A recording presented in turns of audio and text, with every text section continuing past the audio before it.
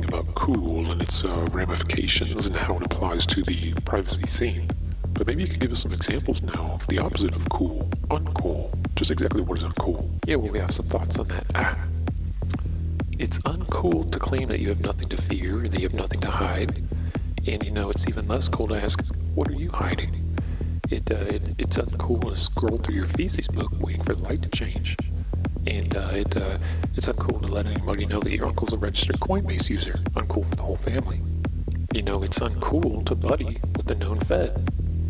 And it's uncool to ask, where'd you get the gold? It's disastrously uncool to let friends use your network as an exit node for packets from the dark web. And it's uncool to ask, where'd you get your Monero? And it is uncool to wear smartwatches, unless you should be wearing smartwatches.